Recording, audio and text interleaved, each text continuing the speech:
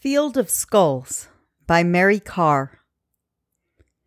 Stare hard enough at the fabric of night, and if you're predisposed to dark, let's say the window you've picked is a black postage stamp you spend hours at, sleepless, drinking gin after the I Love Lucy reruns have gone off. Stare like your eyes have force, and behind any night's taut scrim will come the forms you expect pressing from the other side. For you, a field of skulls, angled jaws and eye sockets, a zillion scooped-out crania. They're plain once you think to look. You know such fields exist, for criminals roam your very block, and even history lists monsters like Adolf and Uncle Joe who stalk the Earth's orb, plus minor baby-eaters, unidentified, probably in your very midst.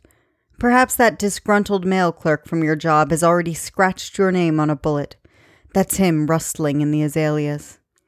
You caress the thought, for it proves there's no better spot for you than here, your square yard of chintz sofa, hearing the bad news pipe steady from your head. The night is black. You stare and furious stare, confident there are no gods out there. In this way, you're blind to your own eye's intricate machine, and to the light it sees by, to the luck of birth and all your remembered loves.